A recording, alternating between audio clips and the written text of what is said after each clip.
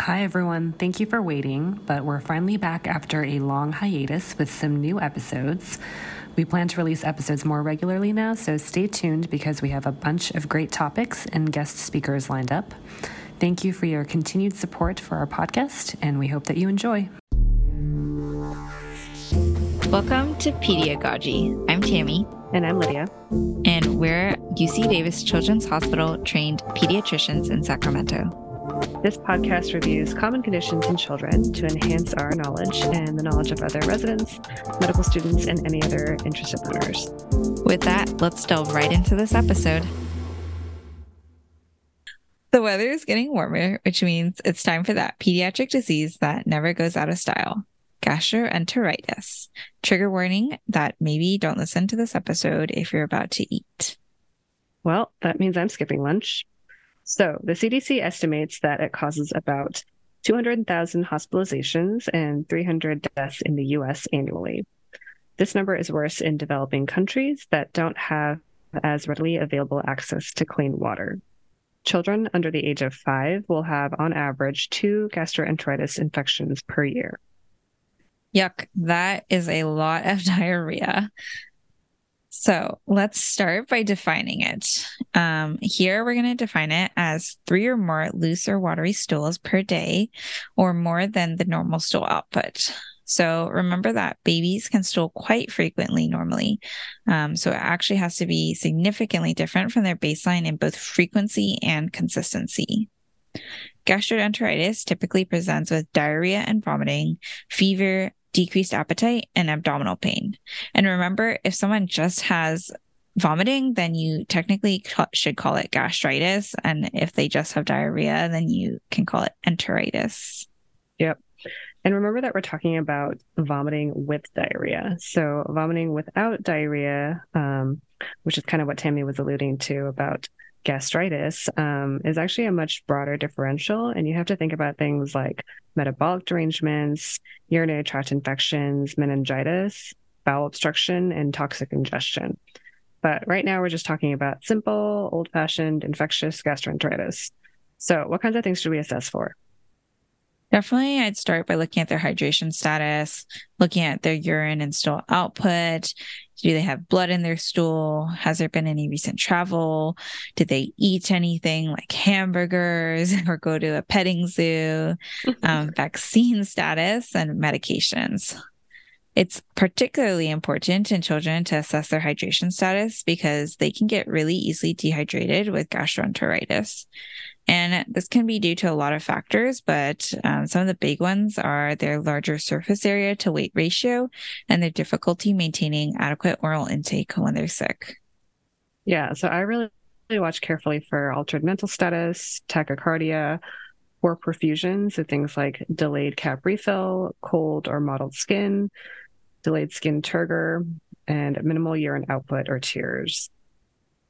So what do you count as like altered mental status? Because for people in the ED, sometimes that's really hard if they're not used to looking at kids, like to know like what is this kid's baseline mental status? Yeah, that's a really good question. It's definitely hard in kids because obviously a lot of times they can't really communicate with you. But definitely looking for things like, are they super, super sleepy and like difficult to arouse? And sometimes actually it can be the opposite. So they can be like super, super irritable and just really, really difficult to console. Yeah. And then how can we tell what bug is actually causing this gastroenteritis, and does it even matter? Yeah, so the vast majority of gastroenteritis in the US is actually viral. So as a general rule of thumb, I like to think of viral gastro as low-grade fever, watery diarrhea without blood, and bacterial gastro as high-grade fever with bloody diarrhea, although this isn't always the case. That being said, the management is actually pretty much the same for most infectious gastroenteritis. Yeah, and the AP actually doesn't recommend checking electrolytes in the setting of dehydration. So the rationale is that unless electrolytes are super off and very deranged, they aren't actually an accurate indicator of severity of hydration status. So unless this kid is requiring IV hydration or you're worried about toxic ingestion and hypernatremic dehydration, you really don't need to be checking a BMP. It's also not generally recommended to check stool studies on everyone with gastroenteritis. As we said before, the vast majority is going to be viral, so that may not even be picked up on an expensive test. And the management is usually the same for most infections anyway. Instances where stool studies might actually be helpful include things like if you have a known outbreak in the area, if they had recent travel, and immunocompromised patients. Yeah, I do remember our hospital was running a lot of these expensive GI panels when we were having our noro outbreak recently. Yep. Neuro and Astro. Yeah. So let's talk about how to manage gastroenteritis. Oral rehydration therapy is the mainstay of treatment, and this is a recommendation endorsed by the AAP as well as the WHO. This is with balanced electrolyte solutions like Pedialyte or Infinite that replenish the sodium, potassium, and bicarb that are lost in your poop. You want solutions that have a lower osmolarity, so roughly a 1-to-1 sodium to glucose ratio, and you want to be avoiding high osmolarity solutions like sports drinks or sodas. Now that's interesting. Why do we want to avoid sports drinks? Because I definitely have like parents that will ask me about that. Yeah, the trusty old Gatorade. So, rehydration works by allowing for reabsorption of water through the brush borders via an osmotic gradient. Water moves from lower osmolarity to higher osmolarity. So, you want the intestinal cells to have a higher osmolarity than the lumen of your intestines to actually be able to reabsorb the water. If you have a high osmolarity solution like Gatorade sitting in your gut, the water is actually just going to pool in the intestine and it really won't get reabsorbed. Yeah, that makes sense. And to further prove this point, let's compare the concentrations of a balanced solution like Pedialyte to a regular drink like soda. So Pedialyte is about 250 milliosms per liter, with 25 grams per liter of sugar and 45 millimoles per liter of sodium. Now, compare this to Coca-Cola, which has about 650 milliosms per liter, 112 grams per liter of sugar, and 1.6 millimoles per liter of sodium. Now, do you see how much of a larger osmolarity and sodium to glucose ratio that soda has?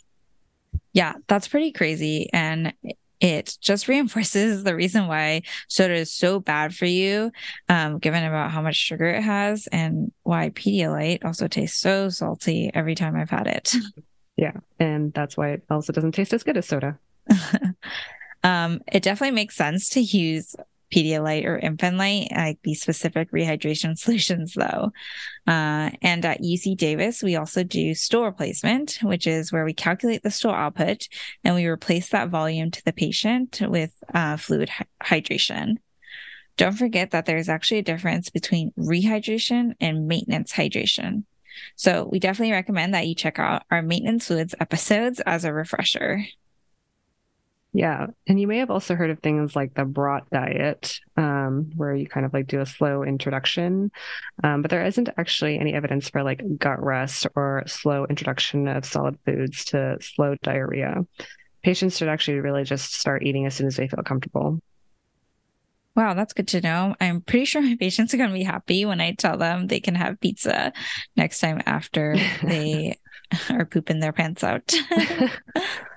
um, but maybe they shouldn't move so fast. Another question that I get a lot from families is what medicines can they give for gastroenteritis? A lot of times they're asking me about antibiotics and antidiarrheals. So let's hear from Dr. Dean Blumberg, who's one of our pediatric infectious disease specialists at UC Davis on antibiotic use in gastroenteritis. Yeah, so most cases of infectious gastroenteritis, a lot of them are viral in nature, so the antibiotics obviously won't help. And for the bacterial causes, many of them get better on their own. By the time you get the lab result back that it's non-typhoid salmonella or shigella or campylobacter or yersinia, the patient will already be getting better. So there's no advantage to giving the antibiotics, and there's only a downside. I think it's important to remember the distinction between adult versus pediatric practices for gastroenteritis, as well as variations across countries.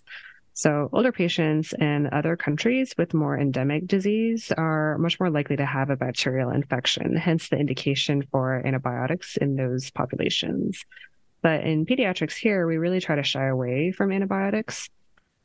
What's the disease, Tammy, that we always worry about with antibiotics and diarrhea?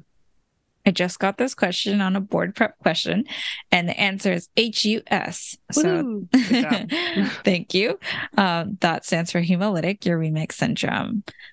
We're going to save this topic for a later episode since it's a bit of a doozy, but that's the big buzzword disease that we always worry about when you give antibiotics to children with diarrhea. There's also a risk of prolonging the carrier phase of the bug that's causing the diarrhea. And then if you have a salmonella infection, you can actually have relapse of the infection if you give antibiotics. So really, we reserve antibiotics for only very specific bugs and a really severe disease. Yeah, we also try to avoid antidiarrheals in children because of their sedating side effects, as well as the potential to cause ileus or toxic megacolon. And these include things like loperamide and Imodium. I actually had a patient recently who actually ended up with really bad toxic megacolon because he took antidiarrheals with a gastroenteritis infection. That sounds awful and very terrible. So I hope your patient is okay.